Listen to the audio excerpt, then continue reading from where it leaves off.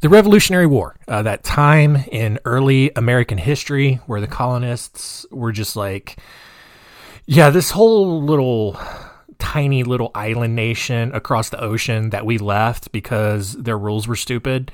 Yeah, we're going to not allow them to keep trying to impose their stupid rules on us. And we're going to just make our own country now. And from there, you kind of know what happened. There were some battles, George Washington crossing the Delaware and some other stuff, Paul Revere, all that kind of stuff. You know how it typically goes. Well, there are a couple stories from the Revolutionary War that you've likely never heard, and we're going to get into them today. It's Our Weird World. Our Weird World.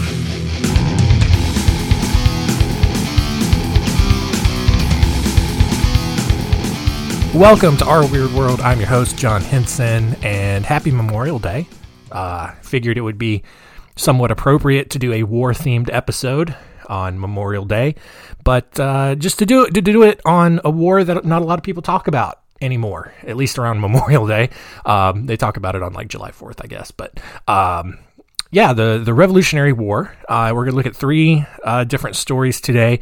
We're going to look at Sybil Ludington, Samuel Whittemore, and Deborah Sampson. And so almost guarantee you haven't heard any of these stories, so let's jump on in.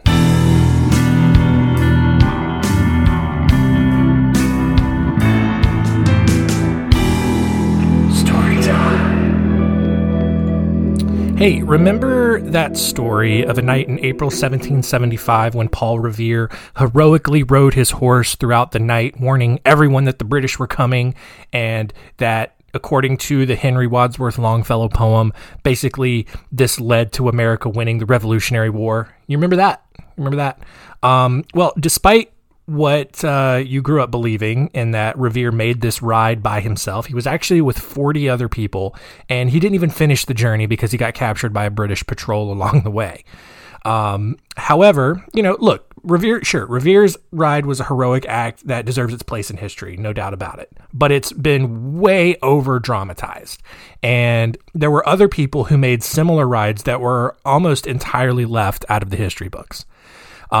2 full years before Paul Revere's ride, in the middle of the Revolutionary War, American troops were taking a break to farm their lands because that's just how life was in the 1700s. Like, war wasn't just this constant thing. There were literally periods of intermission so that the soldiers could go back home and take care of their farms.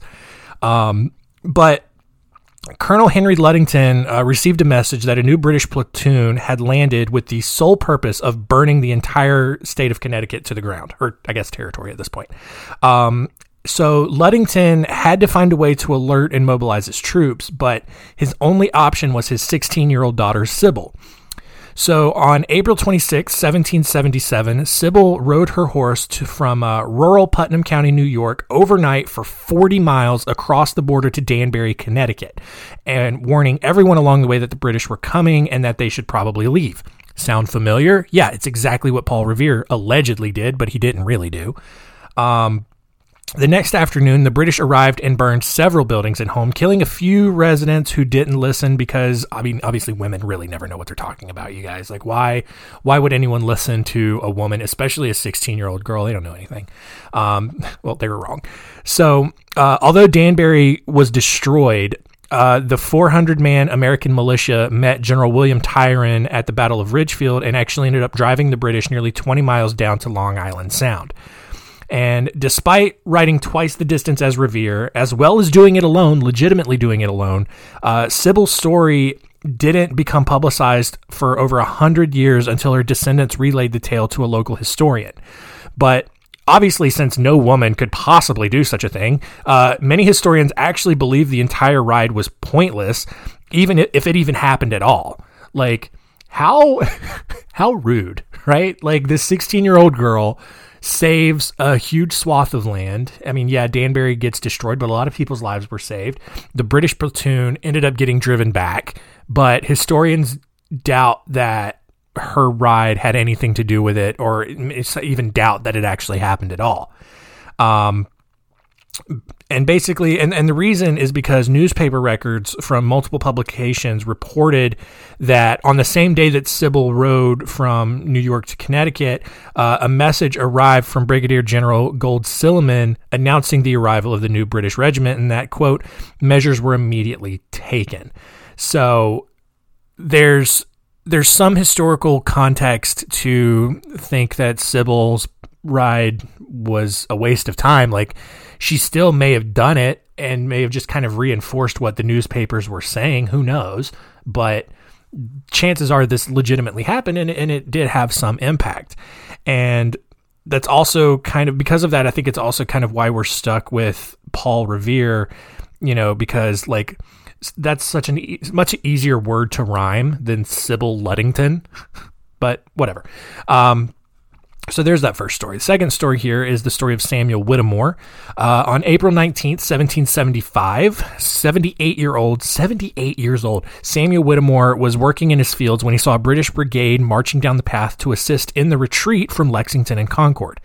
Whittemore, however, wasn't about to let the British just retreat and be peaceful about it.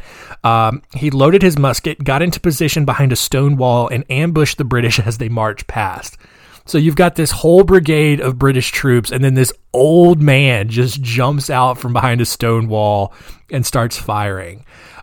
His musket blast killed one soldier, sending the rest of the group into attack mode.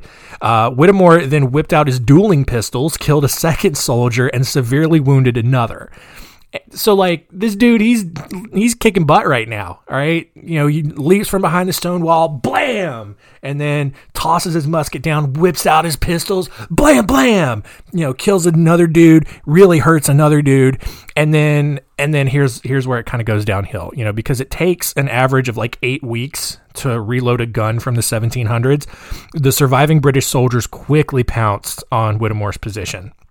But, dude, this dude wasn't done, all right? He then drew his sword and charged at the British. Well, I mean, okay, he charged. I mean, I don't know how a 78-year-old man can charge. It's probably more like, me, just kind of like waddling. Charged at the British, who then subsequently shot him in the face. So, there you go. Several soldiers also stabbed him numerous times with their bayonets, and they just left Whittemore sitting in the road in a pool of his own blood. So there's the end of that story. Let's move on to the next one. Just kidding. This story's not over. Several minutes later, a group of colonial troops came upon the scene to find a living Whittemore slowly reloading his musket. This dude has been shot in the face. He's been stabbed, and he's just laying in the road, just kind of reloading his musket, just like, meh. Yep, just doing what I'm doing here. Yep, that's fine. Not hurt at all. The group took him to a nearby doctor who said there was absolutely no way that Whittemore was going to survive, and he didn't. He died right there, and that's for real this time, you guys, the end of the story. Nope, just kidding. Whittemore, who was not going to listen to what any dumb doctor was going to say, lived for another 18 years before dying of natural causes at age 96. And in 2005, just for fun, he was proclaimed as the official hero of Massachusetts. So that's pretty sick story. That's pretty hardcore. You got a 78-year-old dude who just, man, really took it to the British and then had the British really take it to him. And yet he lived, and at least 2 British soldiers died, but he lived to tell about it. The last story here for this week might be a little bit shorter of an episode, but whatever. You got 3 stories. Don't just deal with it. Deborah Sampson, who was born on December 17th, 1760, to parents who were really disappointed that they didn't have another son. I mean, they already had 3, but they wanted a 4th one, but no, they had a daughter instead. After Deborah's father abandoned the family, her mother placed all of the Sampson children among a variety of relatives throughout the area. And when Deborah's mother died, Deborah briefly lived with an 80-year-old widow where she learned to read and write. When the widow died, Deborah was then sent to live as an indentured servant, basically a slave, but somehow different, but not really. Although Deborah wasn't allowed to go to school, she did find a way to learn from the children of the family that she worked for. And after she turned 18 in 1778, Deborah spent the next 2 years working as a school teacher. And along with teaching, she was also a skilled weaver, a basket maker, and a carpenter. Like, she just a consistent learner, just doing whatever she could to just learn as many different things as she possibly could. But despite her plethora of skills, Deborah still wasn't happy. And with the Revolutionary War going on, she desperately wanted to figure out a way to help. But at least at this time, war was for men only, while women stayed behind to just kind of do everything else. The problem was that Deborah wasn't like the other women. All right. She was 5'9", which means, like, today it's still tall for a girl, but like not necessarily out of the ordinary. But at this time in history, she was actually taller than most of the men in the area. She was also a pretty hefty gal, which, paired with the small breasts that she had, kind of allowed her to pass herself off as a man, especially with kind of the way 1700s clothing, was, didn't really do a whole lot to show off, the womanly features. And so that's exactly what she started doing. She started kind of passing herself off as a man. And in 1782, she joined the army in Middleborough under the name Timothy Thayer. However, her initial disguise really wasn't that great, and she was immediately recognized. And fearing the worst, getting executed, she panicked and failed to report to her post. And when the army found out, she was forced to repay the bonus that she had received, but kind of otherwise avoided any kind of punishment from that. Well, that's not all that happened. When her Baptist church found out that she had disguised herself as a man and joined the army, all of the members were ordered to disassociate themselves from her until she asked for forgiveness, which sounds like a very Baptist thing to do. Not sure if you're familiar with the Baptists, but they're not exactly the most open-minded people. They tend to take very hardline stances on things, and, they don't mess around. And it's admirable to a degree, but it's also really annoying. So anyway, figuring it was really dumb and not very Jesus-like to ask for forgiveness for doing a good thing, Deborah then improvised her disguise and enlisted again under the name Robert Shirtliff. She then joined the 4th Massachusetts Regiment, one of the most elite units in the Army at the time. And because no one expected a woman to be good enough to be an elite soldier, her disguise worked perfectly. All right, it's like she's in this just basically SEAL Team 6 of the colonial army. And, sure, maybe she looks and sounds a little feminine, but there's no way, bro. There's no way a chick can be in this. All right, they're just not strong enough. They're not strong enough. They got too much feelings. They're just sissies. This is a real man's regiment in the army. And there's no way Shirtliff is a chick. All right? There's no way. He's a good dude. Bobby Shirtliff, I get. Look, does he sound a little femme? Yeah.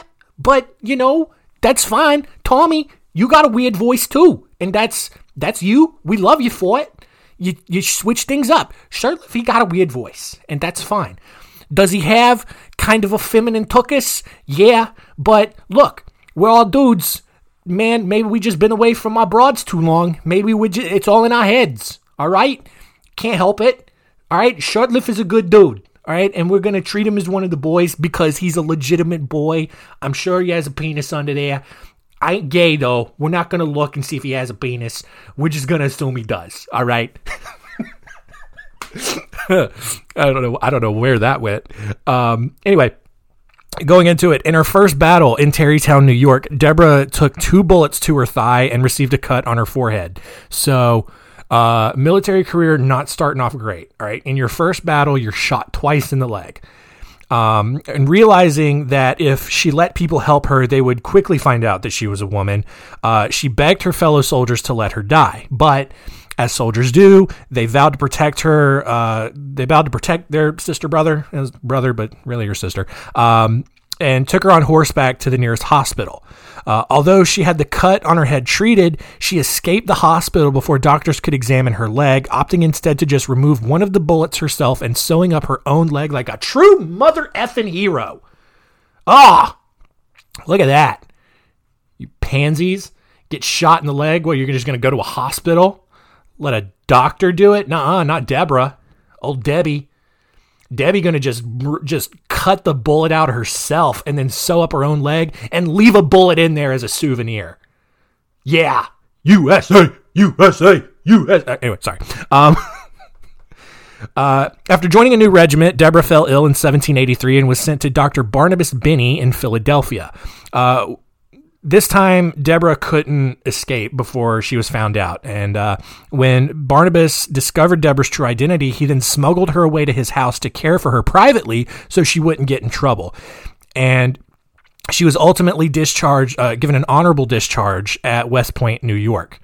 And despite her manly looks, despite, I guess, I don't know what that was. That was gross. I'm going to leave it in, though. Sorry. Anyway, that was weird.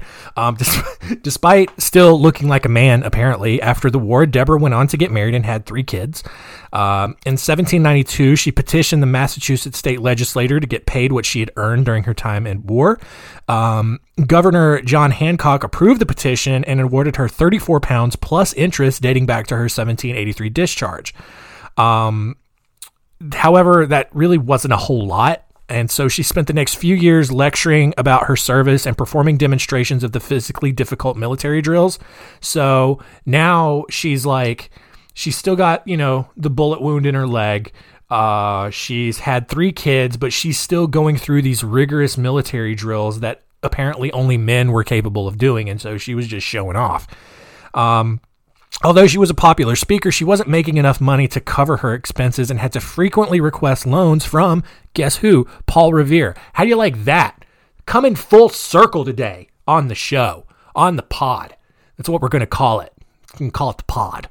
Anyway, I thought that was fun. And after several loans, Revere got tired of just loaning her money and petitioned the government to add Deborah to the pension list, which up to that point had never been awarded for a woman because obviously women were not allowed to fight in the war. Well, Paul Revere's request, because he had some clout, I guess, his request was approved and Deborah began receiving $4 a month. $4. Well, obviously that wasn't nearly enough, and her financial troubles continued until she was finally awarded $76.80 per year, backdated to her 1783 discharge. And with that sum, she was actually able to pay Revere back for all of the money that he had loaned her and also invest in her family farm. She ended up dying on April 29th, 1827 of yellow fever. And that is the end of today's stories.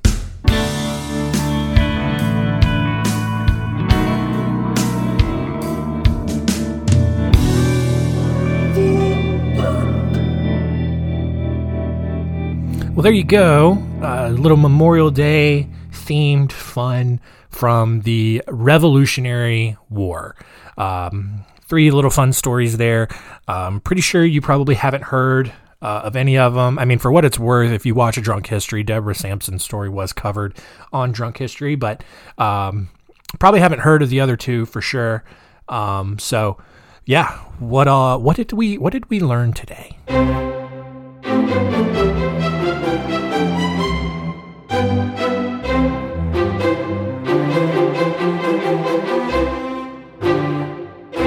What did we learn? Number 1, Paul Revere didn't actually ride by himself throughout the night, and he also didn't even make it to his destination. He was actually captured. So that poem you grew up reciting in elementary school or whenever you had to do it was a lie. It was all a lie. And Sybil Ludington was the true hero. Maybe. Probably. Number 2, man, 78-year-old Samuel Whittemore. Man, complete hero. Just working out in his field, whatever 78-year-old men do. They don't, like, I don't know, man. 78's not that old. It was back then. Like, that was super old back then. 78 today's not doing, not that. But, man, just popping British soldiers with his musket and his pistols, and then trying to stab them with his swords, and then he gets shot in the face, and he still survives because he's a hero, and he is the official hero of Massachusetts. And number 3, even though women were not allowed to serve in the army, Deborah Sampson was like, nah, fam, I'm gonna do it anyway, because I'm a sturdy gal, and I look like a dude. So I'm just going to do it anyway. I don't know. But she did it, and she got shot, but she survived and sewed up her own bullet wounds and still ended up having a family. You know, someone found her attractive. There you go. So who cares? Who cares who serves in the military? If you can do it, do it. So, yeah.